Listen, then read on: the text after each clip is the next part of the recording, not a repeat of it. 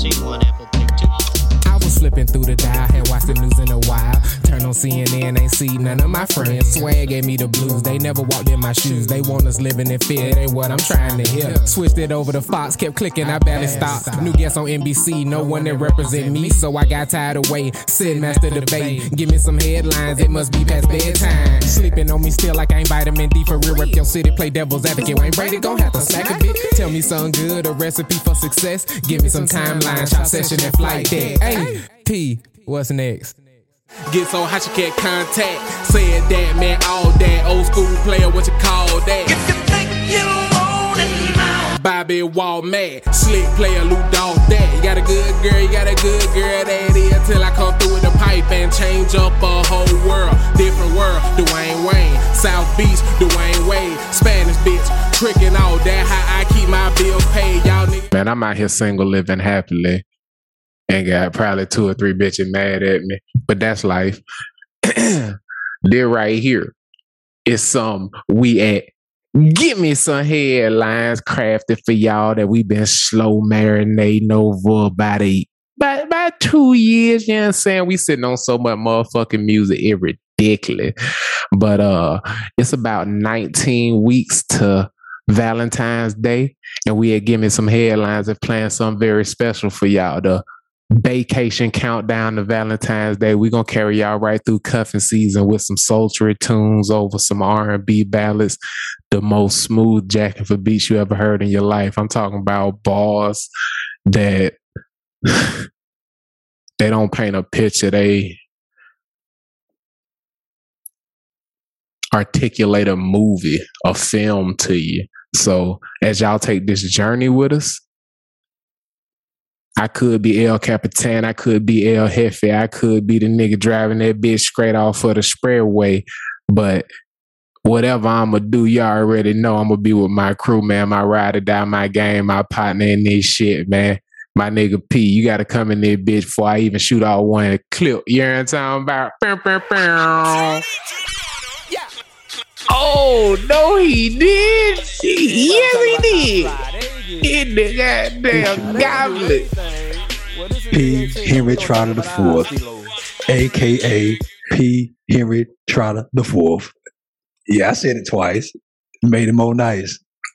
A.k.a. Casino P, a.k.a. Mock Tube, a.k.a. Quinn with the pen and with the lens, a.k.a. P in HD, a.k.a. This is some expensive ass whiskey I'm drinking. I didn't buy it. What it do, man? We in this thing. Episode 25, season 1. Give me some headlines. You ain't hit me with the big tabby though. I was waiting on the big tabby. You already know it. This your dog Tabula Rasa, aka Big Tabby. Always hit my partner with the nickname, cause you know what it is. And it's COVID, so nigga, please don't even try to dap me. And my nigga P forgot one of them nicknames. It's right after PhD. Damn.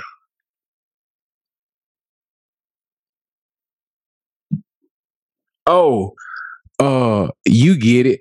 And we ain't talking about the point. This right here, episode 25, season 1. And it's a Spike P joint. How you doing, man?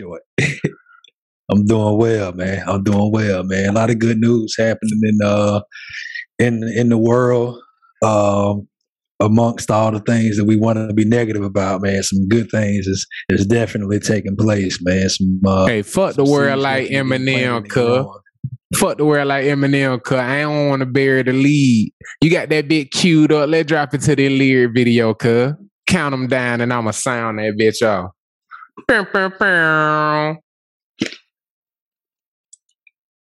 I'm geek and I'm fired up. We play it. We pressing play in 3, 2, 1, go. Turn it. On vacation, got that weed burning. I say turn it. Nigga making all the same mistake. Lessons I ain't learning. Round my way, they call me COD. My mama said that I've been swagging since the age of 3. And she ain't never lied, she ain't never lied. Still convinced I love you better in another life. Hey, they call me private party COD. The only love that I let in, inspired by the leaf tree. And I'm still high, I ain't never lied. But I'm 5 years sober, one day at a time. Hey, now I'm just drowning in purple. Did my 12 steps in a circle. Still feel like I ain't deserve you. I hurt you, shit. But now it's time to move on. I hit the booth and I'm on. I smoke a blunt of that strong. I'm gone. So many fish in the sea, but the whole catch and release. I ain't found nothing out with Keith. I creep through the back streets of Decatur. On the low, getting paper, bitches, and your friendly neighbor. The mass crusade. Y'all can put in the Seder. The fast come before the feast. Beauty can stomach the beast. Castle and keep her from Lee. Hold up, change the subject. I need to arrange the budget. I need to cop it and flood it. Smash her. She say she love me, but to me we just fucking. I can't find no balance, focusing on my talents. I need to harness the chi. I need to balance my chakras. I need to spend more time ring bumping Tupac and Big Papa. Hold up. Hey, they call me private party COD. The only love that I let in, inspired by the tree. Leaf.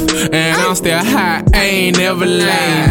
But I'm 7 months sober, one day at a time. Hey, around my way they call me COD. My mama said that I've been swagging since the age of 3. She ain't never lied, she ain't never lied. Still convinced I love you better in another life. Hey, life after death, fuck death, Illuminati. Worshipped at the altar and I felt my soul leaving my body. Another plane of existence, stack on some shrooms, get missing. Lil' tab of that LSD vacation could've been named HOTC3. Confessions, smoking sessions, nigga pouring up elixirs. Distort the picture, Photoshop made her thicker. But grinding made me that nigga. Bitch flowing made me the real. Drop wet in these models, Twitter. Big brothers race them a killer. Hey, keep your hand clean so you can do your dirt. Gonna pop that pussy for me, baby. Gonna make it work. Try to make it work. Now I come out my shirt and the whole loot ain't mine. Gonna drop that one more time. They call me private party COD. Only love that I let in, inspired by the tree. Inspired by that. And I'm still high, I ain't never lied. But I'm 8 years sober, one day at a time. Hey, round my way they call me COD. My mama said that I've been swagging since the age of 3. And you know, and she ain't never lied. Still convinced I love you better in another life. hey, They call me private party. I'm here to get it started.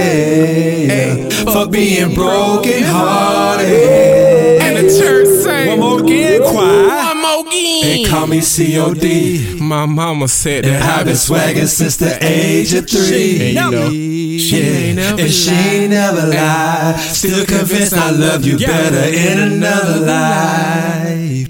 hey, They call me private party.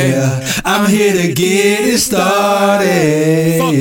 Fuck being broken hearted. Yeah, man. That's y'all first taste of Vacation. That first song, SLS remix. Your boy COD Decatur Boy Music featuring your man's P. Henry Trotter the Fourth, man. So that's the, I guess we can't call it the title track, but it is the thesis Intro? of the project. Yeah, it's the intro of the project. So Shouts out to And Party right Next now, Door, boy. My obsession with SLS is what inspired that remix. I had to jump on that bitch when we created the concept for the tape. One of the first instrumentals I went to track down was that SLS. I had to do it. and so that was the question that I was going to ask you. What caused your obsession with that song? And like, why was that the one that you thought, man, I gotta hop on this one? It's multifaceted, man. It's a few songs that I'm addicted to, and they have parts of the song where the instrumental ride out.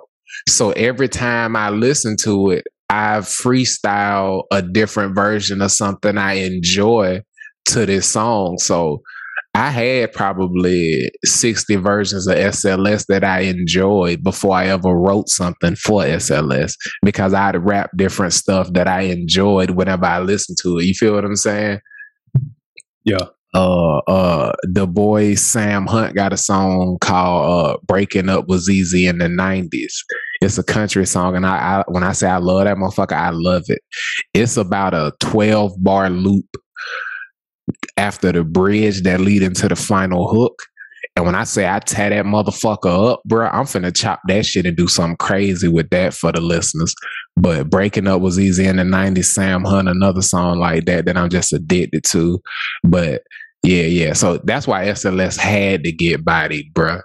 I knew that I had some cadences and some flows for it to where I could rap for 4 minutes. When the beat started, I was like, I'm going to rap until I can't no more. You feel what I'm saying? Right. Period. Yeah. And I was confident that I could carry that shit and not be hurting to make sure it flowed and changed and developed into different things. You feel what I'm saying? Yeah. So my next question is, what inspired the bars? Oh, man. Well, whenever I write in anything I do, even if it's some trap shit, like as a Libra, I seek balance. So in my writing, I create duality. You feel what I'm saying? So in the bars where I speak about addiction, I am referencing both past loves as well as different substances that may have been a part of my maturation process at the time. You feel what I'm saying? So when I say, the only love that I let in inspired by the tree leaf, and I'm still high, I ain't never lied. I'm talking about as far as drugs and stuff.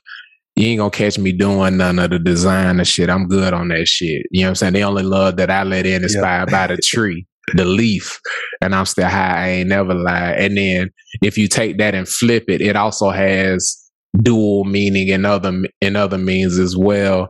And the similar commitment to the metaphorical context of still being high. Certain people and certain loves I experienced were impactful enough to where one of the harshest things I ever cultivated as a skill, as a human being, was learning how to let go of love. And I feel like it hardened me as a person. And I learned it very young. The first person I ever genuinely just stopped loving was my father. And I had to learn how to do that at a very young age so that compounding trauma wasn't created. You feel what I'm saying? Yeah. So with certain people who impacted me in my life and who I feel like I genuinely wouldn't be alive without them, I refused to use that part of me because I didn't want to harden the part of me that I feel like make me special that I wouldn't have without them. You feel what I'm saying? Right. So when I talk about that addiction and still being high, the part of me that is special, the part of me that I got from the promise that I made to my grandma, never letting anybody make me worse, and the other side of that commitment being to let the people who I truly love and care about make me better. The human being that I wouldn't be without you, I'm not letting go of that part of me. So I'm not letting go of the love that I have for you either. I'm still high.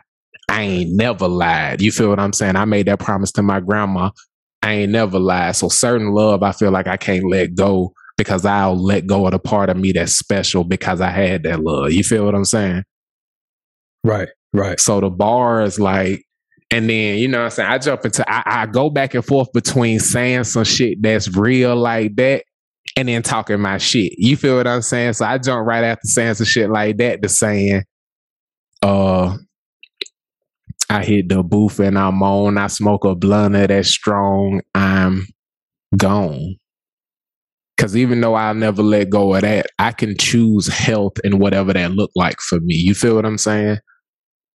Yeah. I don't feel like holding on to the love. I mean, I got to hold on to something that ain't healthy for me. And I jumped right from that to saying, I'm free, you know what I'm saying? I'm free than a motherfucker. And there's so many fish in the sea, but the whole catch and release, I ain't found nothing I would keep. You feel what I'm saying? Yom Kippur. Bruh. Bruh, let me get the ball. I ain't found nothing I would keep. I creep. Shouts out to TLC. Ooh, I through the streets of Decatur on the low getting paper. Bitch, it's your friendly neighbor. You know the whole money over bitchy thing. The mass crusader. Yom Kippur and the Seder. Shouts out to my Jewish brethren. Yom Kippur, to simplify it, is a fast. Seder is a feast to celebrate the end of the fast.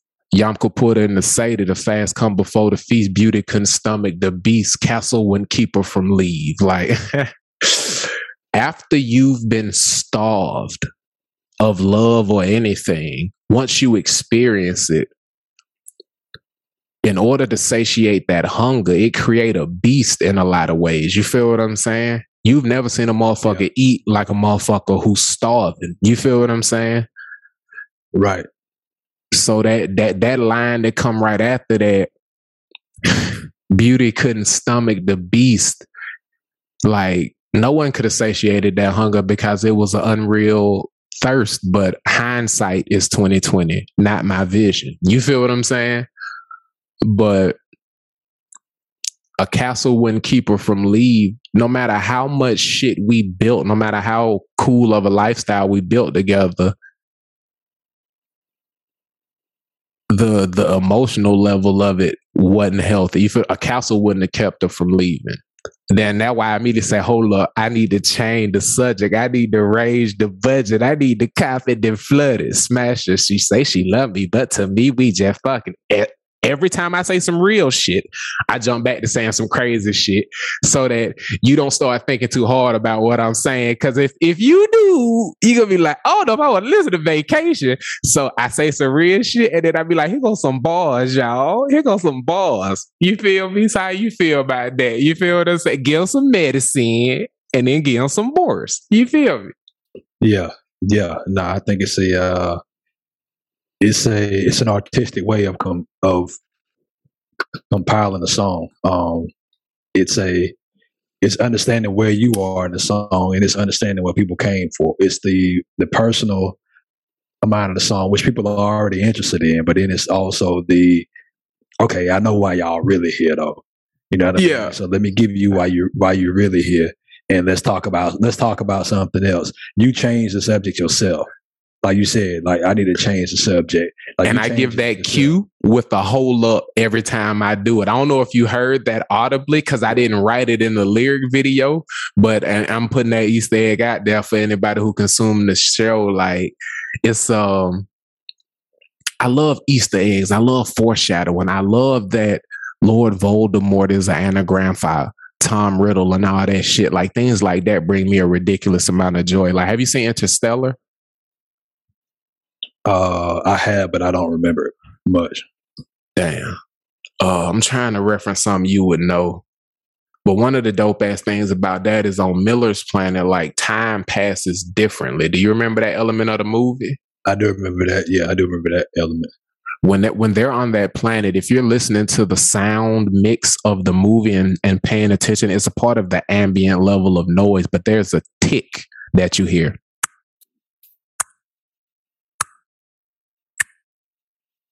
They tell you about time passing differently and how being there 20 years will pass in the time that da-da-da-da-da-da-da-da. But the actual mechanism of that is it happens every like 1.27 or 1.3 seconds. And that's a day passing on Earth. And when you go back and experience the movie and feel that, everything is deafening. When that wave comes, and everything starts to happen, they lose months trying to survive that shit. You feel what I'm saying? And one of them die. They lose months in that time. And like little shit like that, I love to do in the music. So anytime I feel like I'm getting too emotional or I'm talking too real, I say, hold up. And then I just switch that shit up. But I threw that bitch in the ad libs. You feel what I'm saying? And you was in the record session. So, but I'm like, he not gonna notice that shit either or know why I did that the way I did. I did them whole ups as a different recording layer after I did the rest of the ad libs. Yeah. It's like a girl. And they all different. We're not doing that here.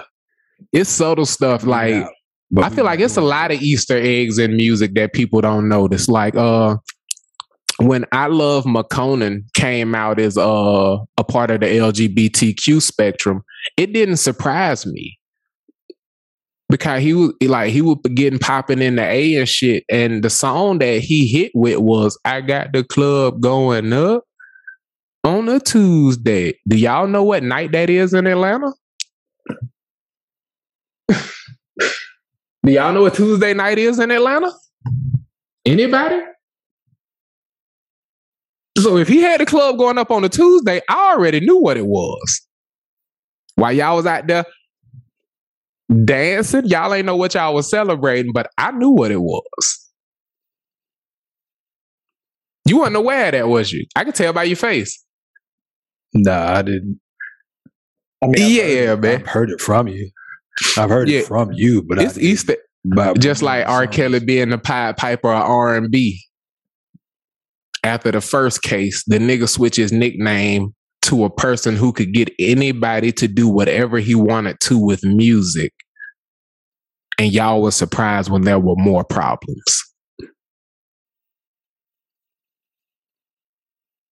The story of the Pied Piper,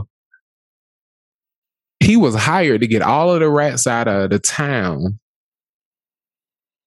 and agreed upon a deal with the townspeople. He come into the town, plays his music, gets all of the rats to leave the town. When he come back, they don't want to pay him. So he plays a tune and steals all of their children. That is the story of the Pied Piper. And that nigga told you he was the Pied Piper R&B after the first tape. It's Easter eggs all out in music, man. It's motherfuckers hiding in plain sight. And when people surprised and shocked and go crazy later, I'm like, I don't know what the fuck y'all was on. But as far as my music go, ain't none of that bullshit in my music. The Easter eggs in my music are all artistic. You feel what I'm saying? Like the shit about aliens and the Mona Lisa and shit like that. You feel what I'm talking about? It's aliens and the Mona Lisa? It's a nigga standing in the background looking up. And if you follow his eye line, it's a UFO. The sun rays that come down in the Mona Lisa don't come toward the foreground or toward the focal point of the painting. They go toward the UFO as if it was like beaming something up. It's all kind of shit like that. Like it's a portrait of it's certain portraits where if you you gotta like put it in a computer and put it next to itself and it'll make an alien's face. Like the standard ET gray that you see represented. That was supposedly abducting niggas all in the 90s and shit. Interesting. I didn't know that shit either. And I'm talking about shit from like the Renaissance period, bruh. Da Vinci and them. Like it's all, I'm gonna talk to you about it. We're gonna have an episode about it. I'm gonna make that a conspiracy, brother. I'm glad that I sparked your curiosity. You feel what I'm saying? Now, one of my favorite parts of this song, SLS Remix, is the outro. You know that this shit 100% real, no bullshit, no cap. That shit was 100% organic, and it was from you singing this shit, but changing the lyrics slightly. And I started talking to you about the round robin effect and doing that shit like a choir. How tough was it for you to become a choir with me yelling at you because I'm an artist and I'm sensitive about my shit? Are you like, how surprised were you at how good that shit sound? How proud, like I'm proud of how that shit sound. I love that shit, bro. I feel like I got that shit out of you, bro. I feel like that shit jamming. Where your head at, bro? Yeah. I enjoy doing it. It's somebody who I'm not classically trained in keys and like the range and stuff. So it's all done by ear. And so to have it be requested and then have to turn it around in such a tiny space. When you don't know keys, like when you don't know the lyrics. Change. Yeah. It's a challenge. They pulled you out of your comfort zone, obviously. But it was rewarding, like, to hear the final product. Yeah. It's but I guess that's what this shit is like doing. I'm not doing it for me, but in doing it for the people who gonna hear it, you grow yourself as an artist when you have to challenge yourself and just to step out of these boxes that you used to being in. Because I just, usually I'm just rapping or I'm singing some shit that's familiar to me. So it's an easier process. But like when you're doing something where you got to come up with 3 different voices or 3 different keys of voice and try to make them mesh together and then make the voices mesh well, but then mesh it also with the song. Like that shit is. And have me scream at your face. Stop trying to sing it on time with the other shit. A choir is not perfectly in sync. You are not stacking a verse. And you was like, the fuck do that even mean? I don't know if you remember that, but I remember like trying to get you, because I refused to mute the other takes because you had to sing it in a different key. You feel what I'm saying? But I was like, stop singing the shit perfectly in line with yourself. And he was like, I don't know how to sing the shit off beat. I said, don't sing it off beat now. And then that's why the second tilt of it go past it, because you was just like, fuck it, just keep running it, and I'm gonna do it until it feel good. And the first one that feel good, we gonna keep that and then build around that motherfucker. I said, I like where your head's at, nigga. We went and got some more motherfucking watermelon. Tell me, we went and got some more watermelon. Yeah, juice that shit, nigga. I'm telling you, vacation fueled by watermelon, kids. Straight sweet Alabama side of the road country motherfucker with a whole bushel. I'm talking about real watermelon. No salt on it, none of that country shit, you niggas. Who be putting salt on that watermelon, cuz? A lot of motherfuckers from the country. But them Cincinnati niggas? Yeah. Them natty niggas be wildin' with their sugar on their grits. That ain't okay. Ugh. We gonna fight you niggas. But yeah, man.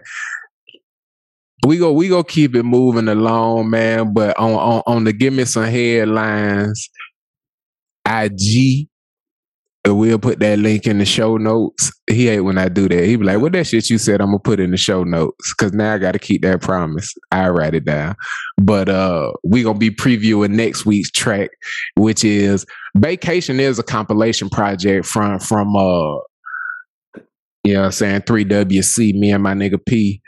But there are a few, I guess, solo tracks. Some tracks, my bruh do the whole track and all I do are the ad-libs. We gonna give y'all a bunch of different vibes and a bunch of different cold ass shit. This countdown to Valentine's Day is going to be a journey, you feel me? And we started off with SLS Remix, where we foreshadow a lot of the different themes on the tape and how I talk about some real shit, and then I dive out of it to run away for a little while. We gonna do that with the soundscape of the project and take you whoa down the roller coaster, you Tokyo drift your ass all the way goddamn out to Japan, man. But next week, get your motherfucking cameras ready. I'm talking about your iPhone 12s with 10 cameras on it, all them fat ass lenses, your Pro Maxes. Get your Androids ready, get your DSLRs, get all that shit ready, man. Cause we gonna keep it Toronto. We gonna keep it OVO for the Fur 2 remixes, man. I went and mangled one of Party Next Door's Timeless Classics, and my dog P HTIV, PhD. He gonna apply his expertise to one of the smoothest motherfucking tracks off of arguably one of Drake's most iconic albums, Take Care. P, what you got for him next week, man? Yeah, man. I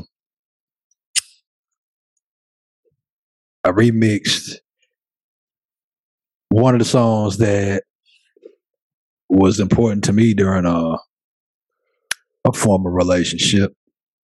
Tease it now, tease it. Don't give him the whole cow now. Give him a little milk. Give him a little tea. Yeah, man. It just Insane in the building. Insane in the building. He in the room with his mama. Okay. That was but yeah, man. It was inspired by it was recorded a while back, re-recorded when we did Vacation. Referencing an old flame and talking about some stuff that's very relevant to today's dating culture, man. So yeah, hope y'all enjoy it. I'm happy that we're gonna be, sharing it with y'all. Hope y'all ready for this shit, man. Y'all about to get 19 weeks of flames, bruh. Yeah, man. We finished off that last track with a nigga who penned ridiculous on this literature, singing his ass off. And please believe he started off cameras doing the same thing. You feel what I'm saying? So get ready for some bars and some blessings on cameras next week. 10-13. Give me some headlines. You know what I mean? But shouts out to my dog Deontay out there in Arkansas, man. We shouted him out last week, and we gonna keep this nice and quick. UGA removed all Arkansas thoughts about their draws being big. How you feel? You catch any of that game, man? Man, you had me watch that damn game. I watched the whole first half. I'm gonna give you my quick rundown of this shit. I watched the whole first half. Here we go. First quarter. UGA. Arkansas gave up an opening drive touchdown, 9 plays, 75 yards. Arkansas first possession. 2 false starts on the way to a 3-and-out. UGA's next possession, touchdown. Arkansas's next possession, penalty. Punt blocked in their own end zone, recovered for a touchdown. Yeah. They got the ball back. Started moving the ball. Quarterback he a big dude. He was running them cats over. Not really. They got some talented backs. That drive ended up in a punt.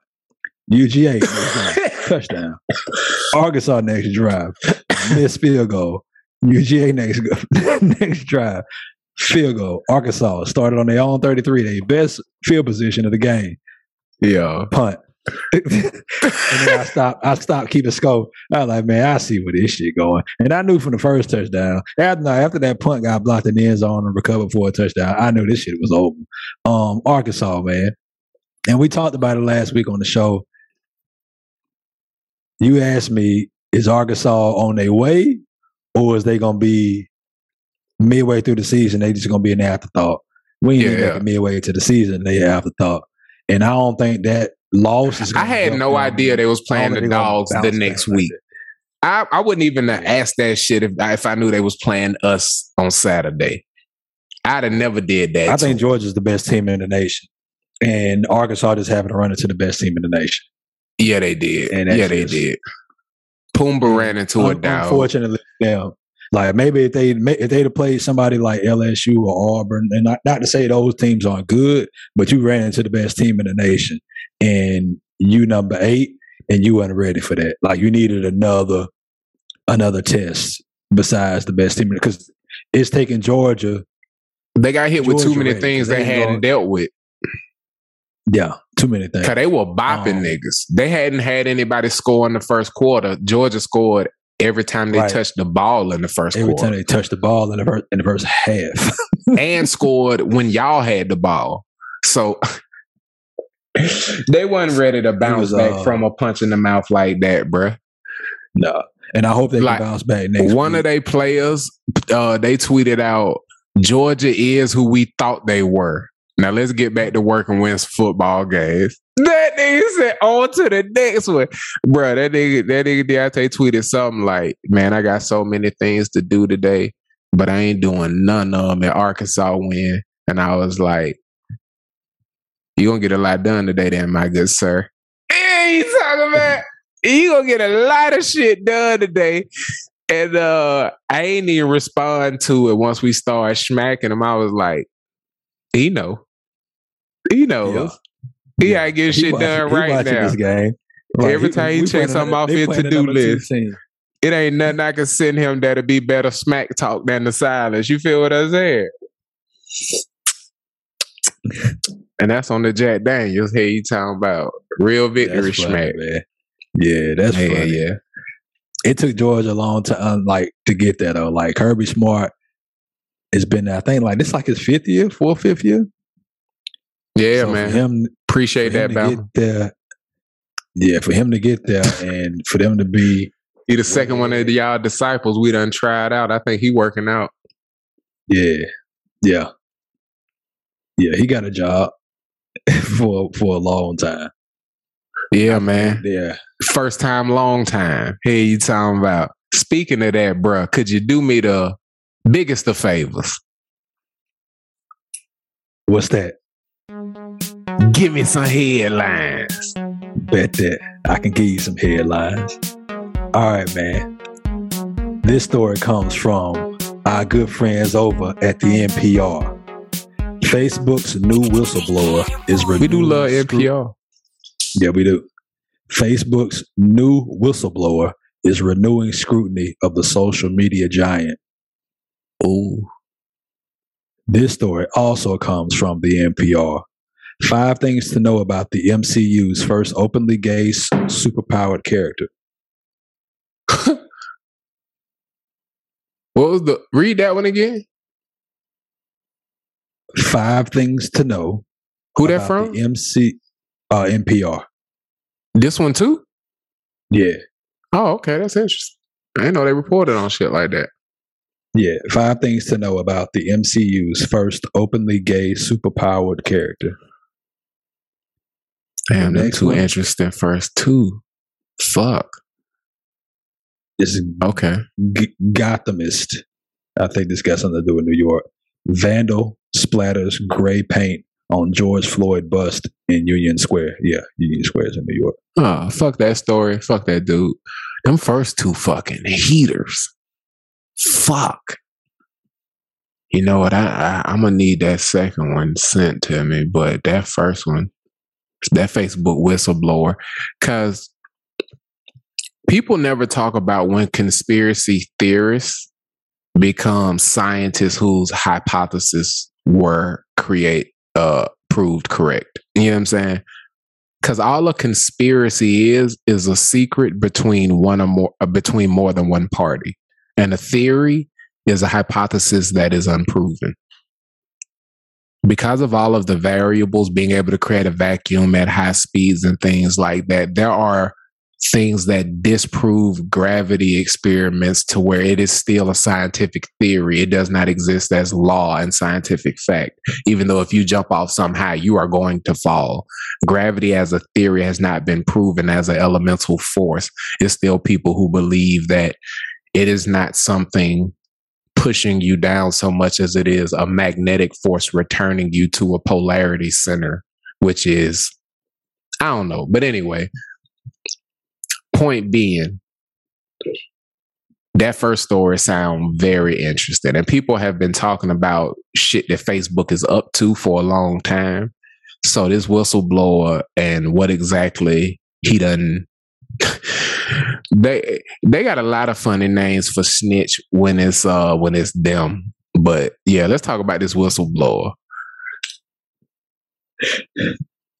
Frank Lucas was a whistleblower, huh? So 6ix9ine. It's easy to come back to rap if he was a whistleblower instead of a fucking rat, right? You're right. So the NPR reports Facebook's new whistleblower is renewing scrutiny of the social media giant. A data scientist named Frances Haugen has revealed herself to be the whistleblower behind a massive exposure of the inner workings of Facebook. Let me reread that because this is an NPR article and I have to read it in my NPR softer voice. Yeah, I need that. Appreciate you. A data scientist named Frances Haugen has revealed herself to be the whistleblower behind a massive exposure of the inner workings at Facebook. Prior to appearing on 60 Minutes on Sunday, Haugen, a former employee at the social media giant, kept her identity a secret after sharing thousands of pages of internal Facebook documents to the media and federal law enforcement. Haugen's planned now I see.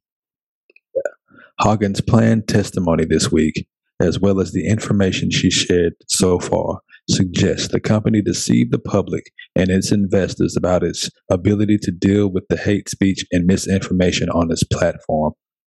Quote, Facebook over and over again has shown it chooses profit over safety, she said, quote, close quote, she said during the interview on Sunday. Haugen's document dump, her testimony scheduled in front of Congress this week, and an ongoing investigative reporting series into the company are potentially pushing Facebook into its biggest crisis yet. The negative spotlight also comes as Republicans and Democrats on Capitol Hill are increasingly scrutinizing Facebook's actions.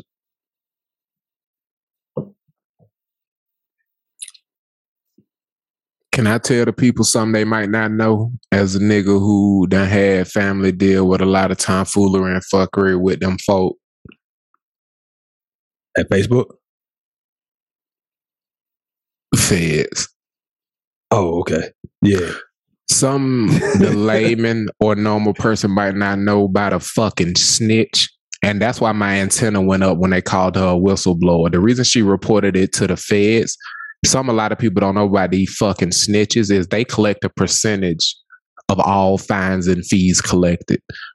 So when a nigga snitch on a drug dealer and they go collect $10 million in goods and ill-gotten gains, that fuck nigga, not only does his time get cut, but he get out and he get a percentage of the lick that they just hit.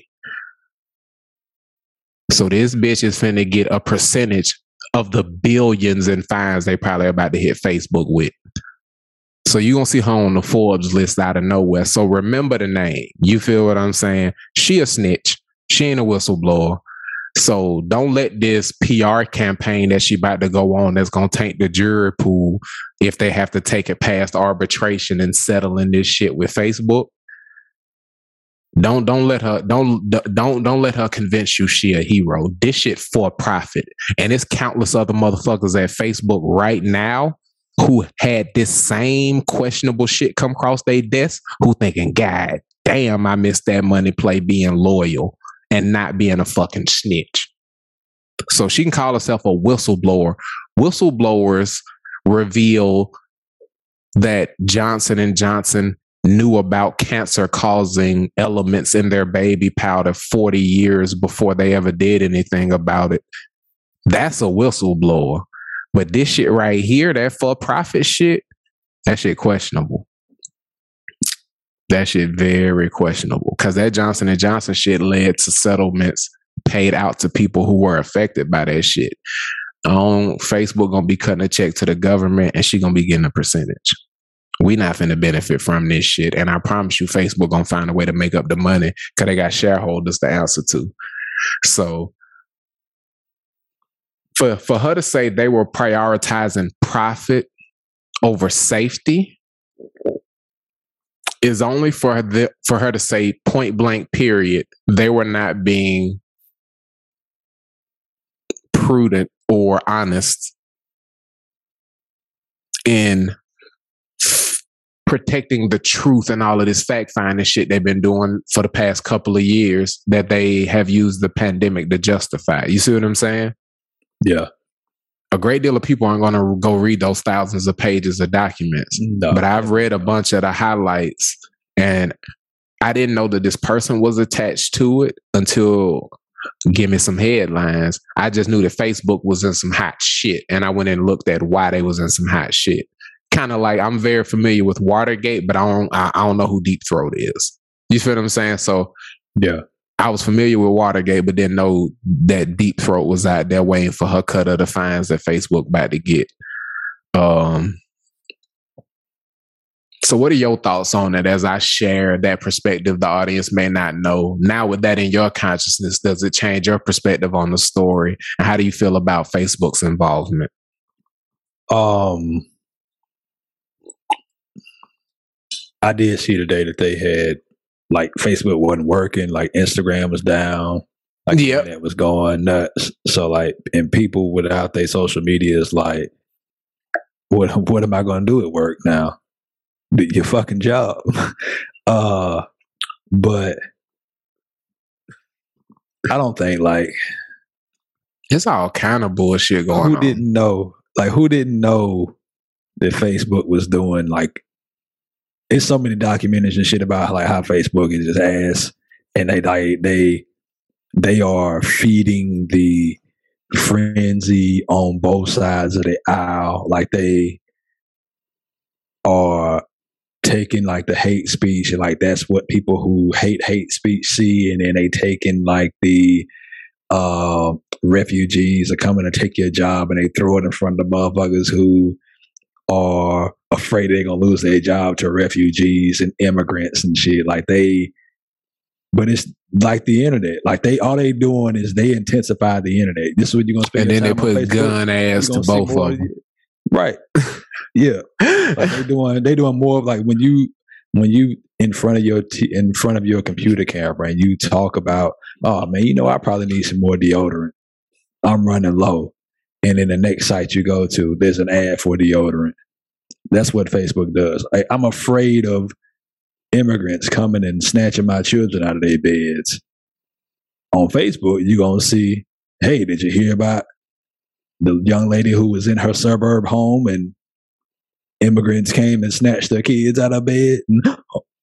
See, I was right. I'm validated. So all it does is validate. It validates your worst fears.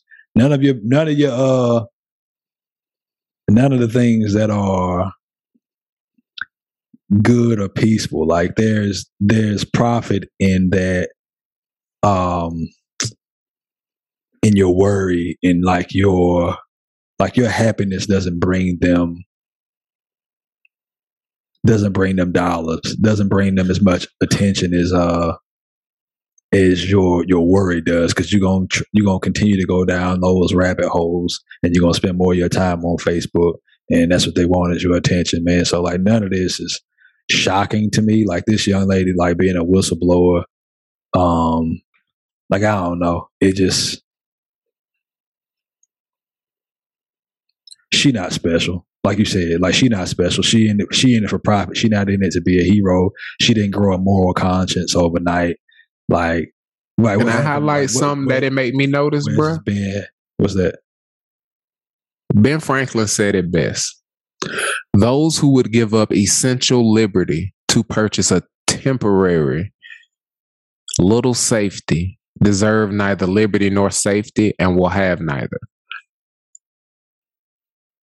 For Facebook to have done so many questionable things with censorship, with plastering messages over your stories and messages and anything that you post that is an opinion about something, for Facebook to decide they determine what is a fact. And this whistleblower to come out and tell you all of the actual actions they made were not to protect the truth. They were for profit. They were not for your health. They were for profit.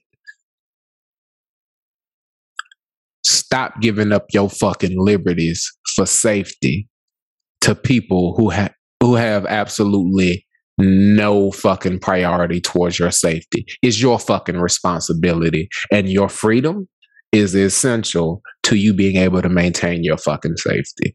That's what it make me think. What are your thoughts on that?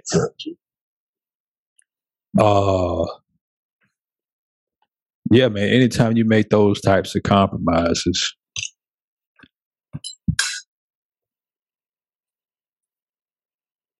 you gonna lose. I don't. Yeah, like what makes her any better than Facebook?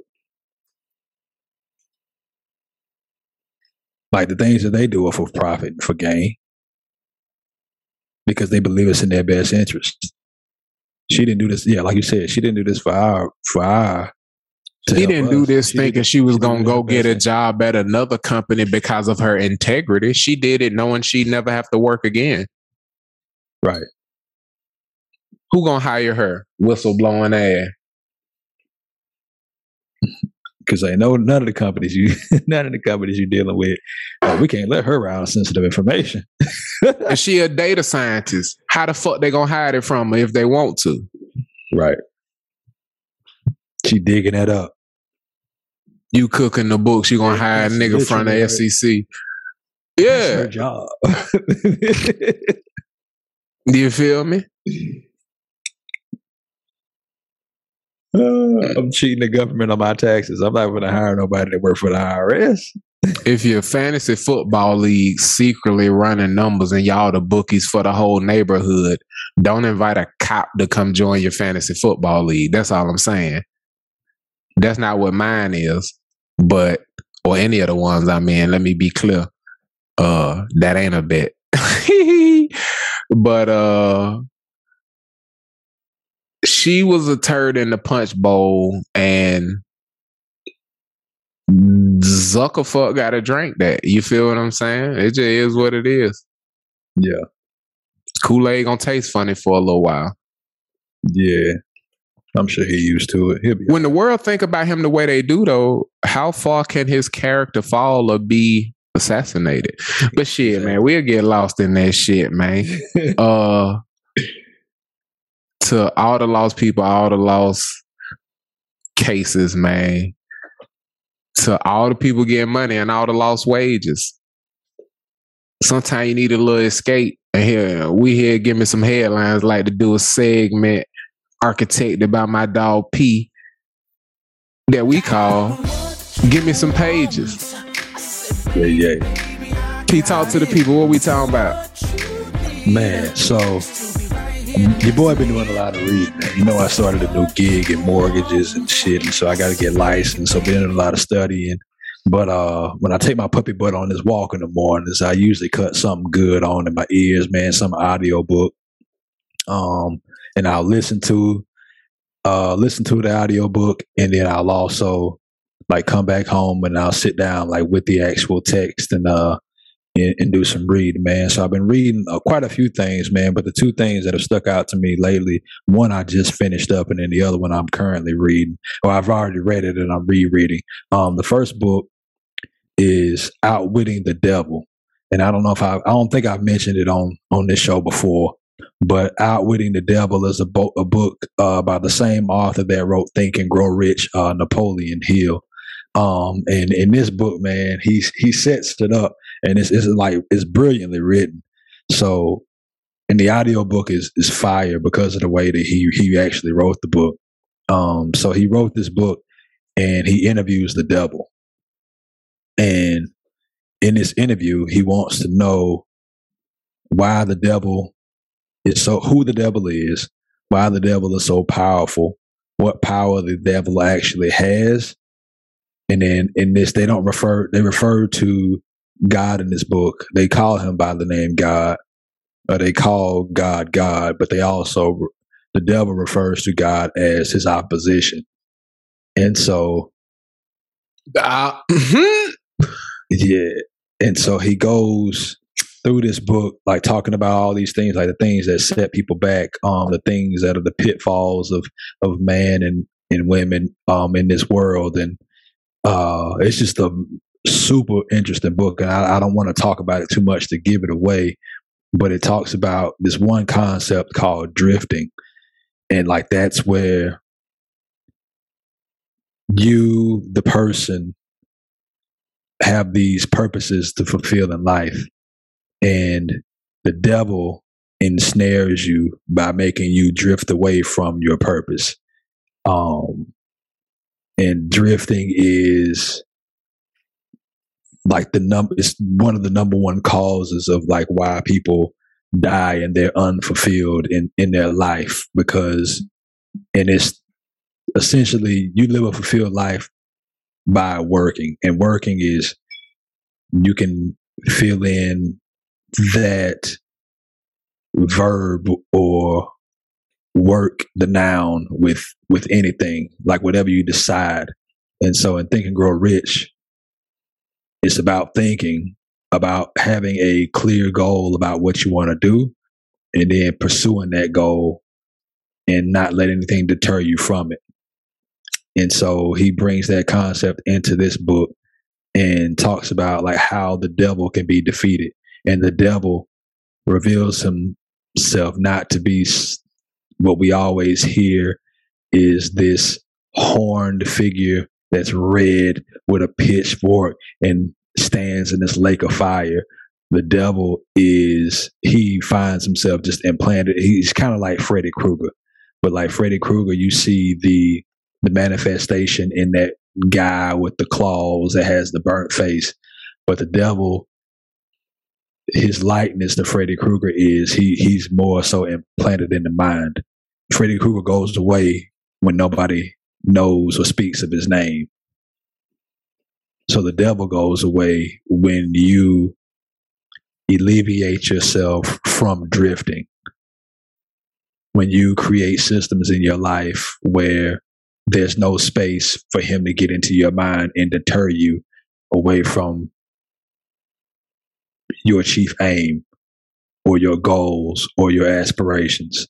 And so it's just a super interesting concept. And in the audio book, Napoleon Hill is himself, and then he takes on another voice as the devil, and it's like super eerie and like it really sounds like he's this person or this entity that we all or most people fear, but don't really understand. And he does a really good job of helping you to understand who and what the devil is, man. And so, yeah, that's like one of the books that I'm reading, and it kind of ties into another book that I'm reading. But in hearing me talk about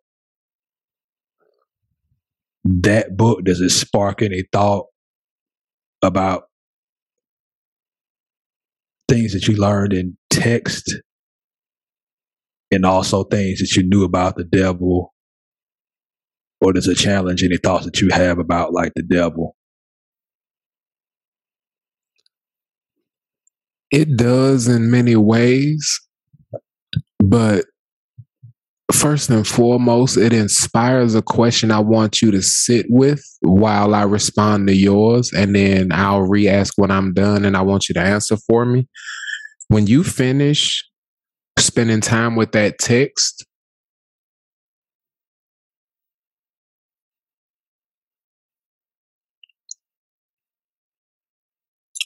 do you feel something? Or has it captivated you and it leaves you thinking about something? Now, to answer your question more directly, different texts that I read relating to the devil mostly would be the Bible. And I have a very personal relationship with the Bible because it had been my experience in most of my life until I found churches later in life after I was no longer of the Christian faith or considered myself Christian in the sense that I did in my maturation process. Just going over scripture wasn't what the mode of conversation was. You feel what I'm saying? So a lot of my relationship to the scripture was pure personal interpretation and my relationship to the word, like because I read it cover to cover every summer. You know what I'm saying? Like I start a fasting and I do not consume food until I have read 50 pages, and I do not go to sleep until I have my systems. But the point is,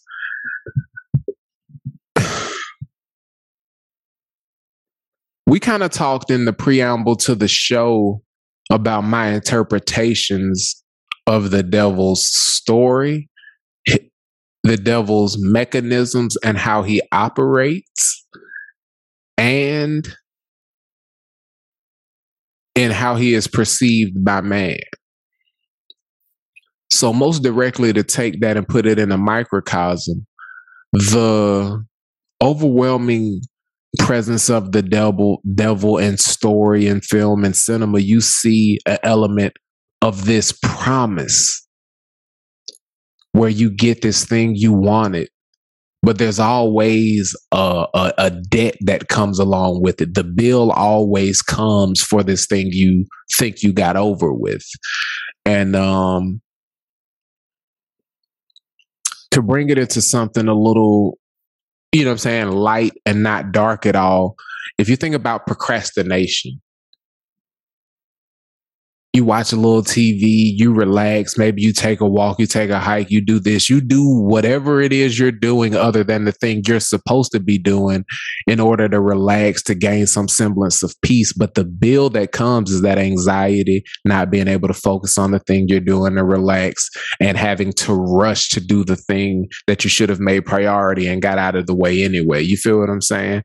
So without having read the literature and hear the terminology drifting, procrastination kept popping up in my head as one of the things that make me exist in my lower self, because it pulls me away from focusing on the things I want to be doing because I'm avoiding something I need to be doing.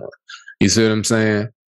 Yeah. So I thought about the devil and how it exists from a literature standpoint and my interpretation of the text, and how you can create a hell for yourself right here on earth. And the devil is the catalyst that puts you in that hell state or existing in your lower self. You know what I'm saying? Yeah. So it challenges what I believe to be my control, but also creates personal responsibility that's going to be interesting as a part of my journey through introspection. And when I go back and reread that book cover to cover next year, you feel what I'm saying? It's going to change how I interpret a lot of passages. And I have several different Bibles. So I think a different one is going to get marked up with that perspective. You know what I'm saying? Like, I might have to get another one to be the untouched Helios Biblios, and then mark up one of my other joints that I already got. Every Bible I have was a gift from someone. You know what I'm saying? And they all have different meanings and I use in different ways. But that book is definitely something I think I might add to my library and digest. But to bring it full circle back to you, because hearing you talk about it made me feel a whole lot of shit before I got to that thought. When you finish a reading, when you finish spending time with that book, as you take your journey through it, most often in the aftermath, like, you know, you finish some barbecue, the itis hit you. You know what I'm saying? Yeah. What hits you when you finish spending time with this literature? I feel. Oh, so you feel. Okay. I felt more informed, and I felt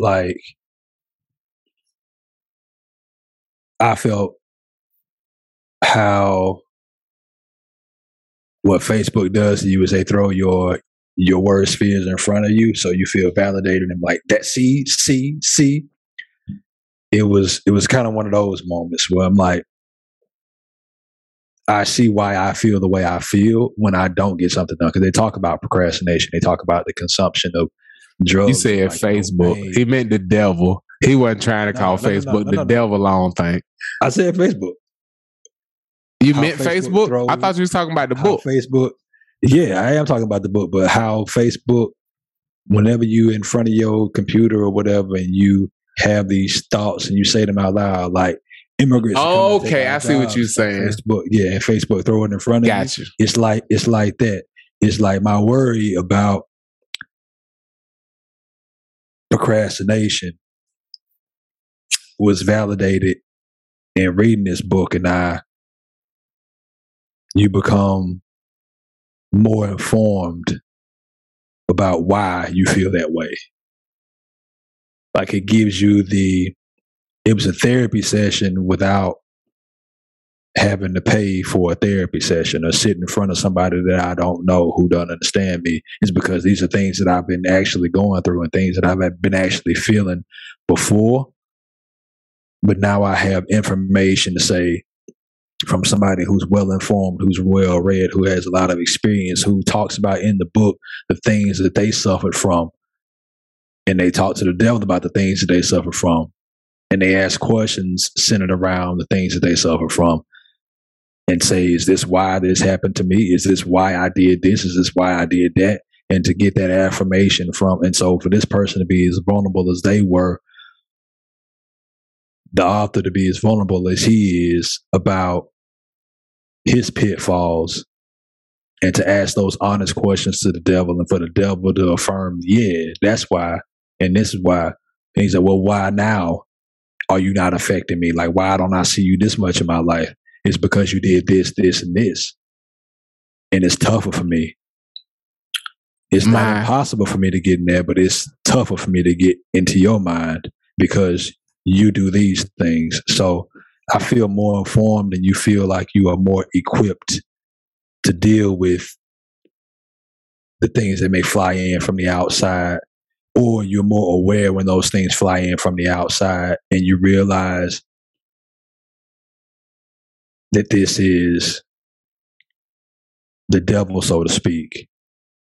And so it's not a run away from it. It's how do I create better systems that prevent, or how do I become stronger? So it was inspired. Like it had a lot of effects on me as a book. Like it was inspiring. At the same time, it helped me to feel. At the same time, it was validating. At the same time, it gave me an awareness. At the same time, it empowers me to share that knowledge in this space. At the same time, empower me to be more vulnerable about my poor habits and my weaknesses. So it did a lot. It did a lot.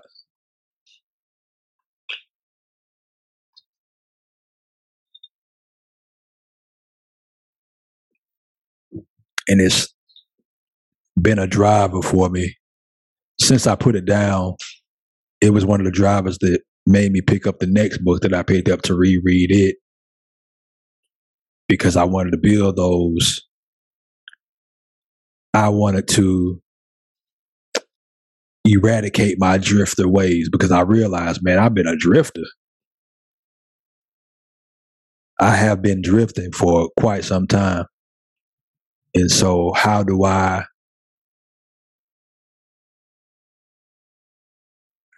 amend that? And the answer for me was start at the beginning. When you get up in the morning, what do you do? As you go out throughout your day, what do you do? What are you doing? What are you thinking? And it talks as much about your thoughts as it does your actions, because your thoughts become your actions.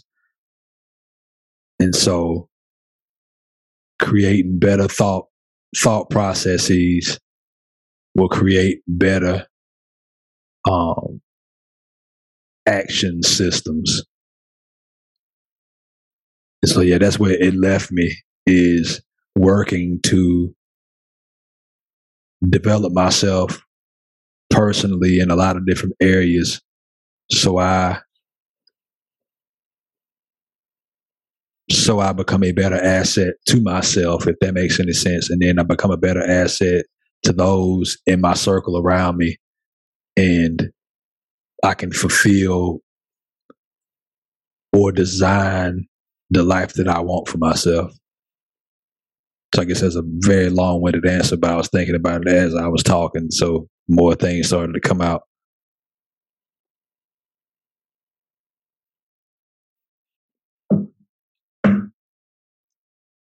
But yeah, I think it's, if you have the time to consume it. It also made me think about what we gonna choose for the first edition of the bullshit book club. Because to be able to consume these types of texts and then have discussions about them is something that I, would very much so like to infuse into the community that we build.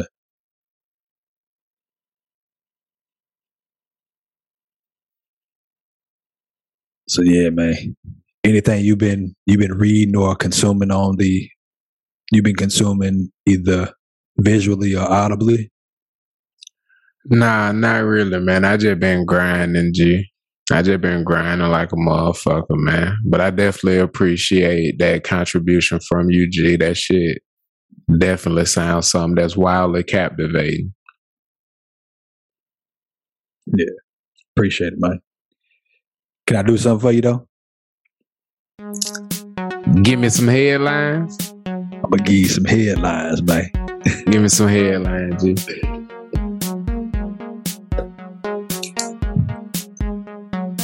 So we're going to slide into this section, man.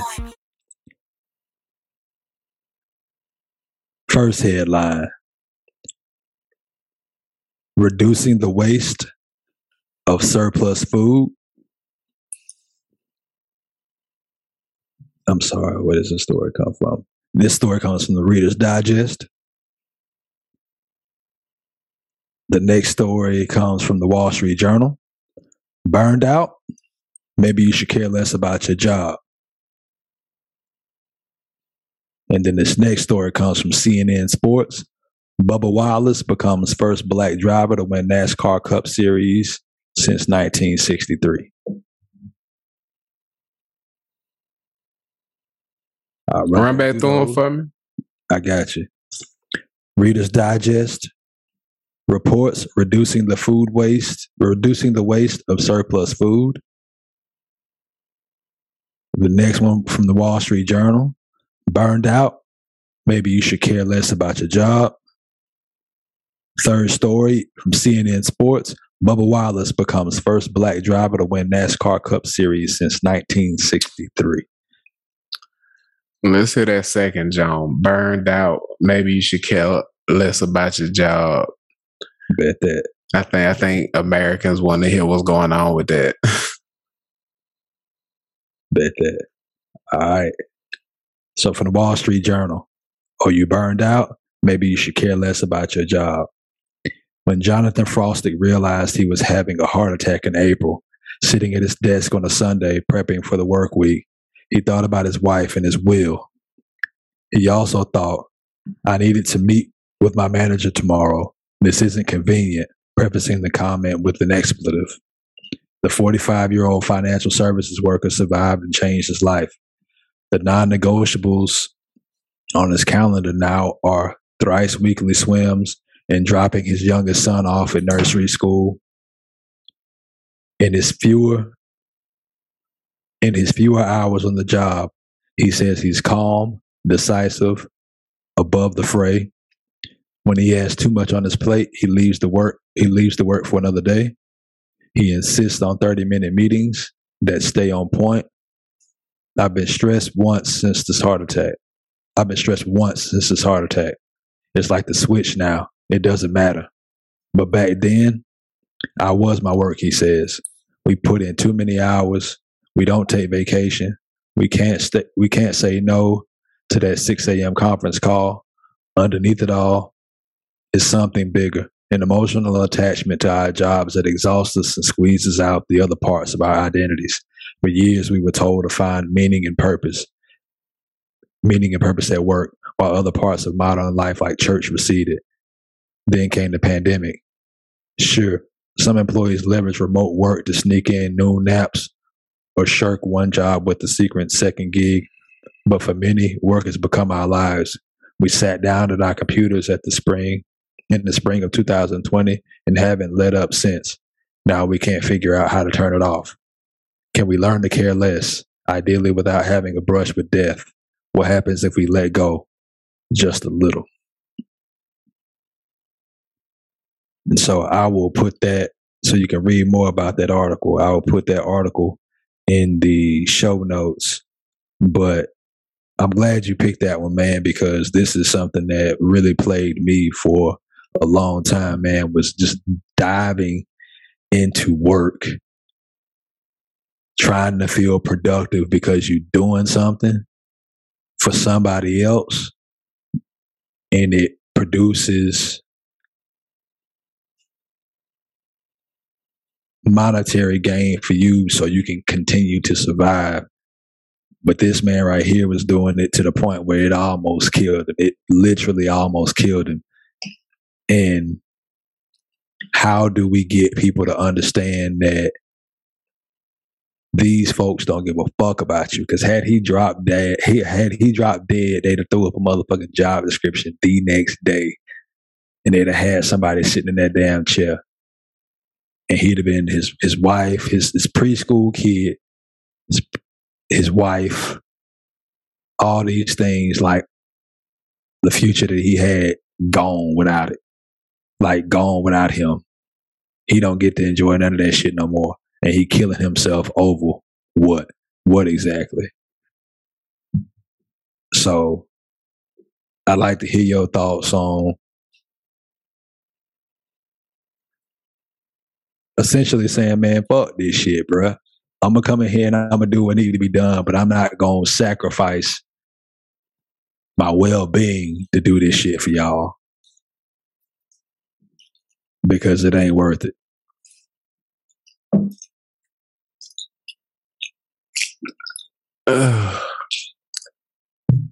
The most dangerous thing in the wrong hands, there's not any weapon that's ever been created, is power. And because people use the money they get from work to survive, that gives people's employers, employment, managerial structure at work a certain level of power over their lives because they know that losing the job will create instability.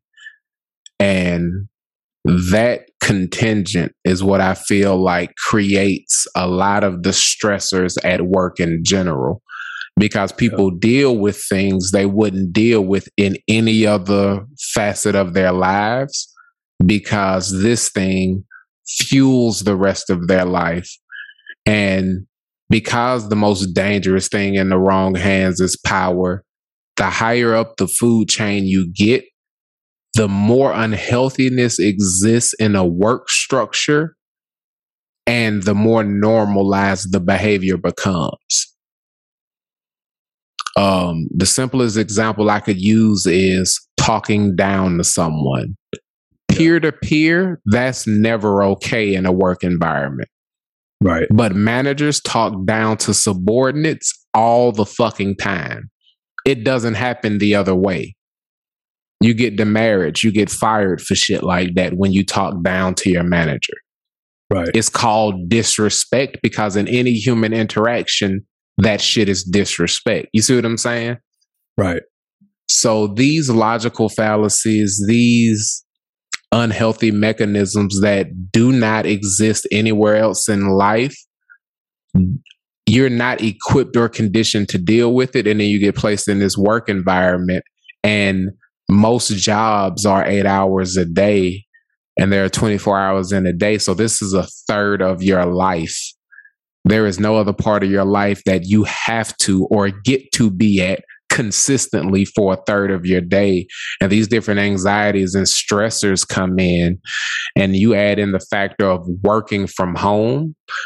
It destroys the separation of church and state, even with all of the advantages, like the article pointed out, the afternoon naps, the potential side hustles that you're able to maintain from a work from home position. All these different positives come in.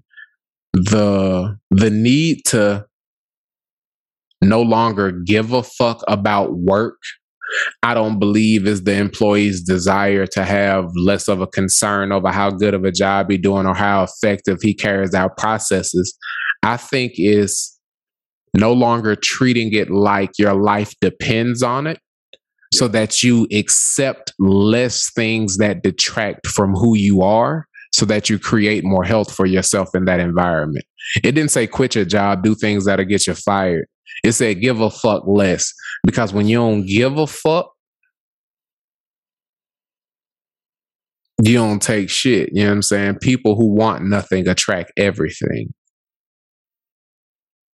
You want to spend time with somebody? Make it clear you don't want a goddamn thing from them. They'll be beating your goddamn door down. Because people are constantly dealing with different situations where people are taking something from them. Right. One of the most basic things you'll experience in work is your shift starts at 8, ends at 5. They will tell you, make sure you're 30 minutes early and you'll be there after closing. In a work environment where you are paid per hour, you are literally selling your time. To ever require you to be there outside of compensated hours is theft. Period. I sell time for money. Whatever fucking task you ask me to do, I complete because you have paid for this time. You a goddamn fool if you convince yourself I need to be there at 7:30 to be selling you time at 8 o'clock. I may need to be there at 7:30 to be able to run a store for you at 8 o'clock, to be open and operational at 8 o'clock. But guess what you need to do as a business owner if you need employees there 30 minutes before opening? Pay them motherfuckers that from you goddamn right. That's exactly what the fuck you need to do. So that's what they mean by give a fuck less. Show up at 8 o'clock, and if they fire you for showing up when you start getting paid, sue their ass. That's what they telling you. What are your thoughts on my interpretation? Nah, man. That is... Nah, you spot on with that shit, bro. Because... Yeah. Hey, I'm going to need you to be in about 30 minutes early tomorrow. Okay, no problem. Go to McDonald's and tell them you're going to need a large fry even though you ordered a medium. Bitch, pay me for what you asking for. I sell time. I am an employee. Nice to meet you. Fuck out of here. That's how I feel about that shit. And I say that to a nigga face. I have never worked time I wasn't paid for. And don't plan on it unless I'm volunteering. I go to the gas station and that shit say 37 and then give me back 35. I'd be like, y'all a charity? He'd be like, what you mean? You owe me another 2 motherfucking cents. I ain't making a donation, nigga. I need all that. Fuck you talking about. Correct change, please. You want me at work, you're going to have to pay me for working, goddamn. Square business, man. Yeah, it's yeah. If it's in your job description to lift heavy shit and you come in at 7:30, they have you lifting heavy shit, don't they? Do you need to be paid as soon as you walk in the goddamn door, right, P? Well, that shit, baby, yeah. I mean, ass TVs at Best. Yeah, I took you back about 15. Yeah, he was like, "Boy, I remember back in the day when I was a young boy. My shoulder hurt right now thinking about that shit." I hated that shit. Best Buy, boy. Best Buy have your ass stressed out. Put 49-inch TVs in 2-door Porsches. If you a security guard and a nigga need to get off early to go home because their baby mama, blah, blah, blah. When you show up, if they get robbed 30 minutes before your shift start, they not going to be mad at you. You feel what I'm saying? Pay me when I show up, because I'm responsible for whatever the fuck I'm here for the moment I step foot in the building. Yeah. Fuck that bullshit. Yeah, man. Yeah, pay me. Pay P, man. Pay COD. I'll put it in another context for you guys real quick. You know why people break up? Because somebody gets sick of dealing with shit and start not giving a fuck. So when y'all argue and he knew he was right, but he let you win anyway, he don't give a fuck no more. So you wrong, you dead ass wrong, and you gonna sit on that. And if you fuck around and sit around pouting for 2 days and you wrong, he gonna let your ass pout until you get the fuck over it. And a numbness and a callous start to form. You feel what I'm saying? Yeah. My OG taught me something that I have failed to do several times, but I never fail at again. He said, nigga, don't ever start doing something that you ain't willing to keep doing. Because if you ever judge a woman for no longer being able to operate when you no longer do the things that made her fall in love with you, you got to look in the mirror on that shit. He said, whatever it is, nigga, don't ever. Even, he was like basic shit, nigga. He was like, bruh, dead ass. If apologizing ain't something you see yourself being willing to do, nigga, don't never apologize for shit you do. And he started like giving me examples and being just direct about shit. And it's certain shit, bro, when I say on God, I have never done. And the amount of peace it bring me, because it connects to that shit my grandma told me. Baby, just tell the truth. If you tell the truth, you can forget what you say, because that shit the same every time. Bro, if you never do some shit you don't feel like doing, they could be mad the first time. They could be mad every time, but no. Every time she asks you about that shit, no. No. It'll never change. You can keep trying. There's no amount of in love I could be that'll make that a part of who I am. You feel what I'm saying? Like the peace it bring you to be yourself, man. But it's certain shit I've compromised in trying to get to solving problems that I've gotten to the I don't give a fuck point, and I stopped doing it to solve problems, and nothing ever replaced that mechanism.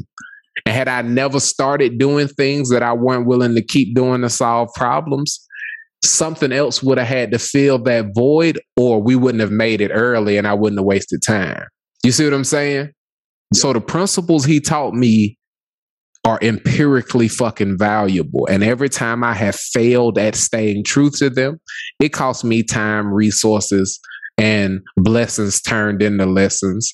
And negative things had to be the catalyst for me choosing health rather than making healthy choices from jump. You feel me? And I feel like to relate that back to the job environment, don't get in there and be doing all kind of shit that is outside of your job description and then start asking for a raise after you've been doing it for 6 months. Don't never do a goddamn thing that's outside your job description until they're willing to compensate you outside of what they pay you. That's that I don't give a fuck. Don't be sick of doing that shit for 6 months. Stop giving a fuck and then start lacking on the value that you've created for the company because you're less valuable and then trying to convince them to give you more money. You feel what I'm saying? Yeah. Like if they see that value in you, my grandpa Sam, my grand elders taught me a lot in that time with me, even though it was short.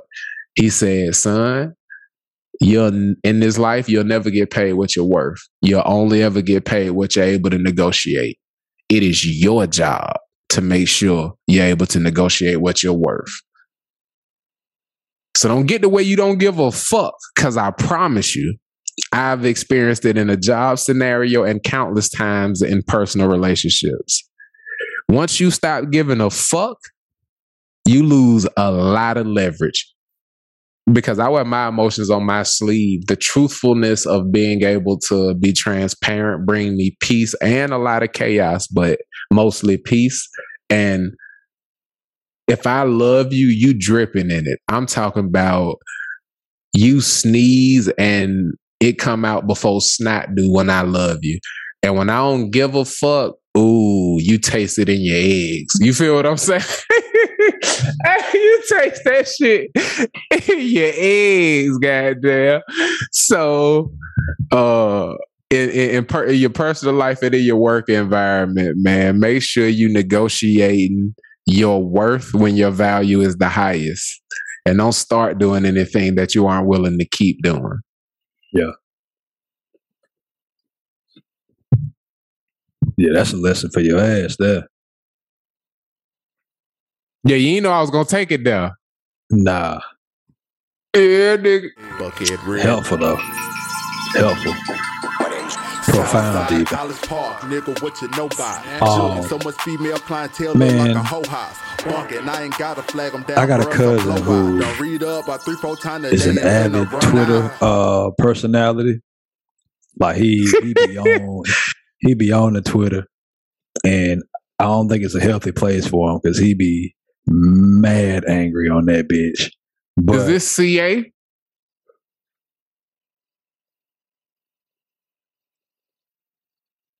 see, Low temperature, lots of sports.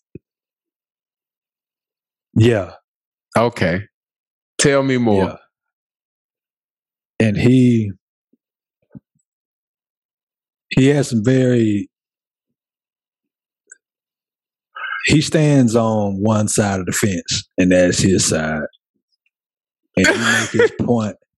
His points be heard, and they usually, and like this is like super fucking intelligent dude. So like, I'm not, yeah, but he's very, not even a but. He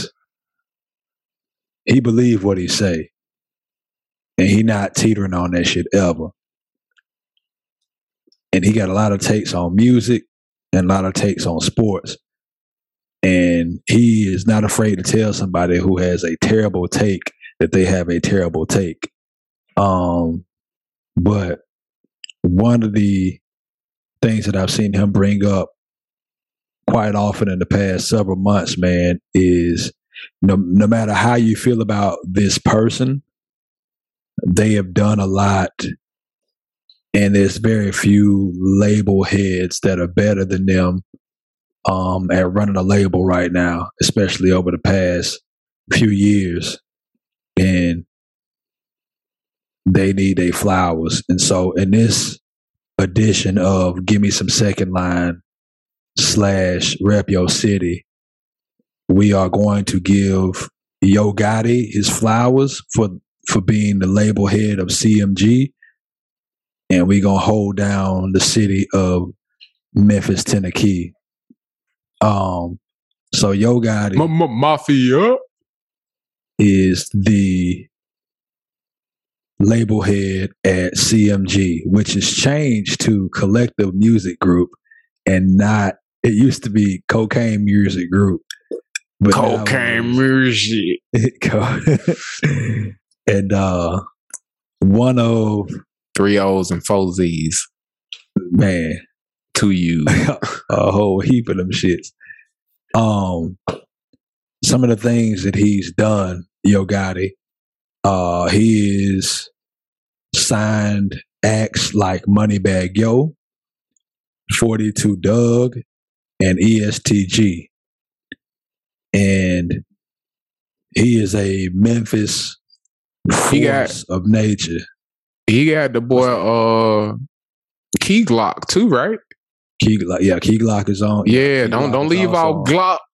Yeah. Well, I tried to pull up like the entire roster, but I wanted to go to like the current. But yeah, Key Glock is definitely on CMG, according to my notes. But they have He going though. My bad.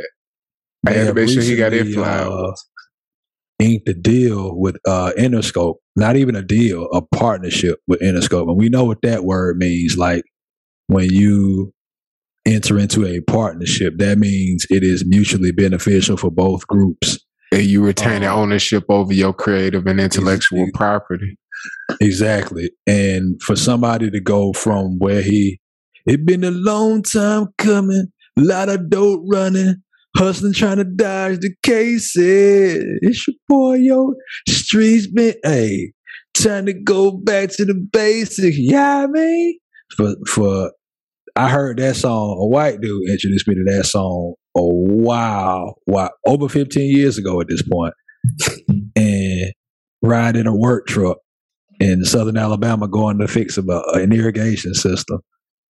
And so since then, I've been a consumer of the art, and for him to start a label and for him to have artists on his label that are producing #1 albums and getting partnerships or being valuable enough to garner a partnership from one of the most renowned labels in existence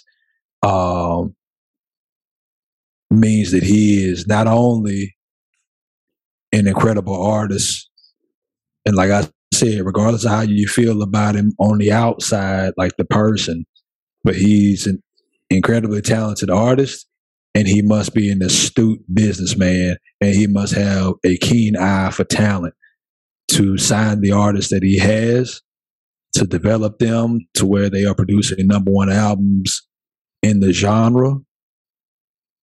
And Interscope architect giants. They got like Giants. 3 diamonds. They got 3 diamond projects on their resume. M50, Dre. And before he went to Interscope, I'm pretty sure he had a hand in that Outkast joint that went diamond. Them niggas be architect and legendary shit. Yeah. And so they see and so it's great to see, like, not that Memphis has went anywhere, because they've been producing talent out the ass since been pimping, from the blues genre to the soul genre to the R&B genre. Now they really making a wave. Well, not even now, because it's been for the past 25, 30 years. They have been gigantes. Like, when you think about rap, Memphis shouldn't be far from your mind, because they are one of the, when you think about the South, you got Atlanta, you got Houston, you got Miami. Memphis is up there with those cities, if not. They the 5th point on the star. Atlanta, Memphis, Houston, New Orleans, Miami. That's the culturally, they connect us to the Midwest. They would connect the South to Texas to me. Right. You know what I'm saying? And shouts out to Arkansas. I'll talk shit about y'all football team, but I see Memphis was my connection to Arkansas, because it's right there. You feel what I'm saying? Mm-hmm. So, like, I see Arkansas as a part of Memphis and shit culturally. You feel what I'm saying? So they connect the South to the rest of the country to me. You feel what I'm saying? So I love to see them getting a moment in the sun and it being the tip of the iceberg because of the partnership and where the growth is going. I love this. Give me some second line. Shouts out to guy that I've been rocking with him since Cocaine Music 3. Cocaine Music 3. And so, man, like, shouts out to the artists that are on his label. Shouts out to his new partnership at Interscope. Shouts out to the city that he put on for. And even his enemies in the city, man, they respect him for who he is and what he's done. Because they know if they mention his name, like, it'll garner attention for them. So shout out to Gotti for all that he has done for his city, what he's giving back to his city, the art that he's producing and putting into the culture, man, and what he is going to do in inking this partnership with Interscope, man. I'm interested to see how things pan out and how we benefit as consumers of the genre and consumers of the art form, what we about to get, man. So yeah, man, shout out to you, Gotti, man. Keep doing your motherfucking thing, G. You got it. He pulled up on us in the all white Range Rover, all white Range Rover, in the all white with the platinum chain on and shit in traffic when we was it was All-Star Weekend 2013 here in Houston, man, and he came in and he had the whole entourage in all white vehicles. They was heading to a strip club that we was on the way to, and we realized, yeah, all these niggas heading there, we not getting in here for less than $100 at the door. They finna treat this shit like a concert. There's way too many stars in here for them to be charging their regular $10 it is to get in here. They up that price ungodly. We like, let's find somewhere else where it's lily white girls that don't even know it's All-Star Weekend. Cause we not getting in none of these, not in Houston, not none of these black establishments. Man, it was hard getting into a strip club that night. All you want to do after the All-Star game was go find the strip club. Nope. Nah, it was gonna be a ticket, and Gotti was part of that. This cat's coming in there with duffel bags with racks, tens of racks, throwing it in there. They not letting no common dude in there who only trying to spend $40. Yeah, you taking up space. Yeah, right. Exactly. Yeah, you can keep that shit, Playboy. Go get you some Whataburger and take it home. Yeah, we got you next weekend. Yeah, man. We done flew bitches in from everywhere for this. Exactly. But I ain't even gonna cap. Them Houston script will be cold blooded, man. I got never mind. It's a cold ass young. Yeah. You're in love with somebody else. Damn, it's so good, G. That woman's gonna walk into a bath trap. Oh man, time signatures. In this edition of that's important.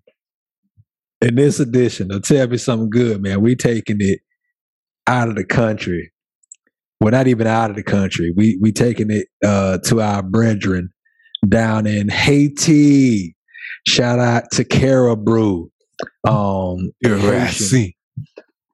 Haitian coffee, tea, chocolate, and home goods company, man, who a young lady, and oh my gosh, I can't believe I closed out. I had her name.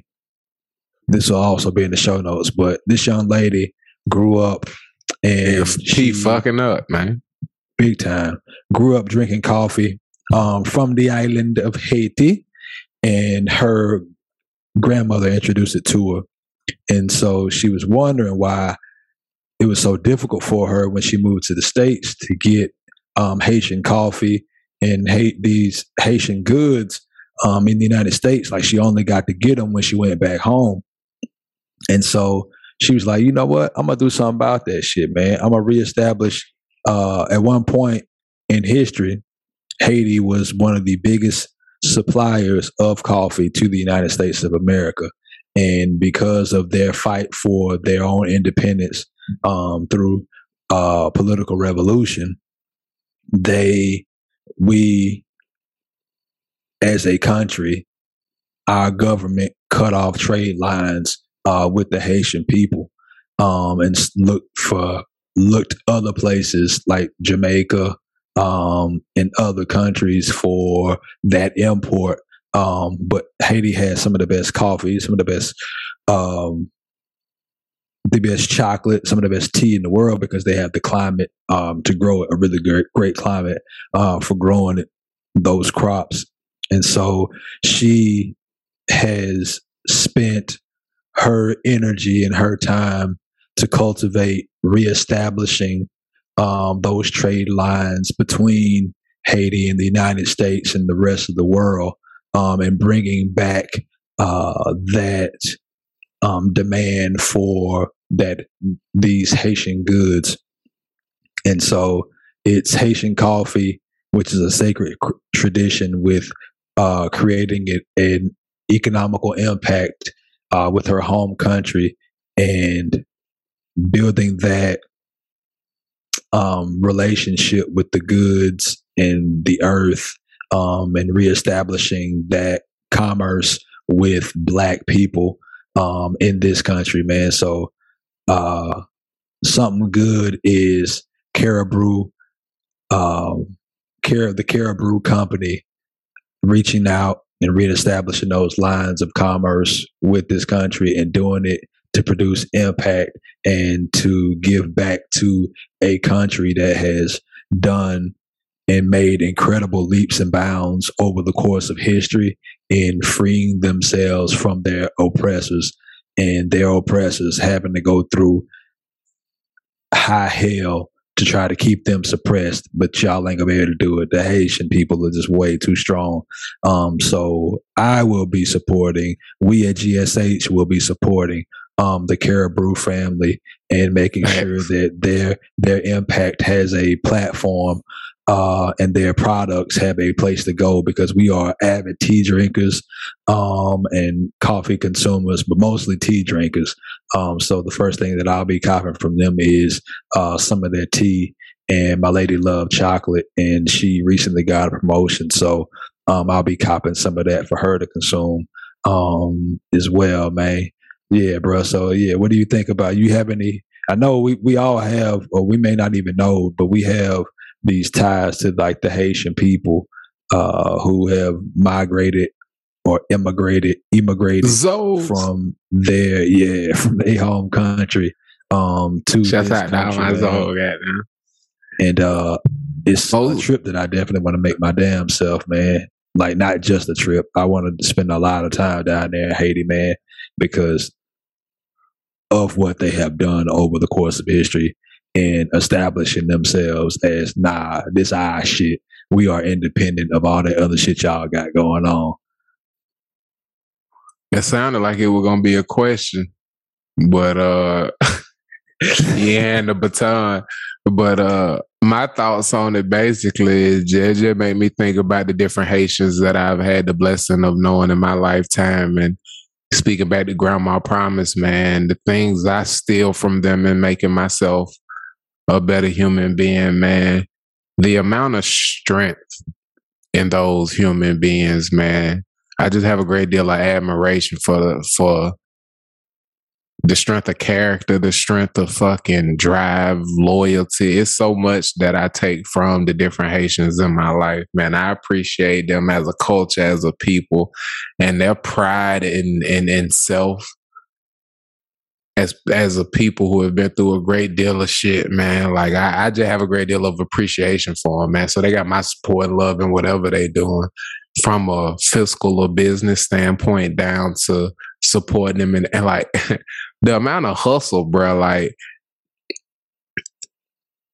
I'm gonna definitely be doing some rep your cities about a few of them now that I think about it moving forward. We start to shout out more small businesses and things as we grow the platform and the audience, and we make sure it reach and touch a lot of people. But just love, man. I love coffee and shit. My relationship with coffee come from when I was growing up. My grandma would have a cup of coffee whenever she got home from work, because she'd have more stuff to do and shit. And I make my grandma a cup of coffee every day, and she would have some Folgers in this little old can and shit, and I'd boil the water, all that shit, and make my grandma coffee, and I'd taste it to make sure it tasted right when I took it to her. You feel what I'm saying? So I was a kid, so that little sip sent me to the fucking moon. You feel what I'm saying? Yeah. So my love for coffee was built at a very young age, and it was like, if you don't smoke weed, just hitting some really good reefer put you on the motherfucking moon. You be like, oh, this that. Ugh. So coffee was like this forbidden thing that I got to craft and cultivate and make for somebody I loved. So it always had this special connotation to me. So it, excuse me. So I have a great deal of appreciation for her growing up with this thing in her life and coming to the States and saying, nah, this, if I'm gonna be here, I gotta have this piece of home. You feel what I'm saying?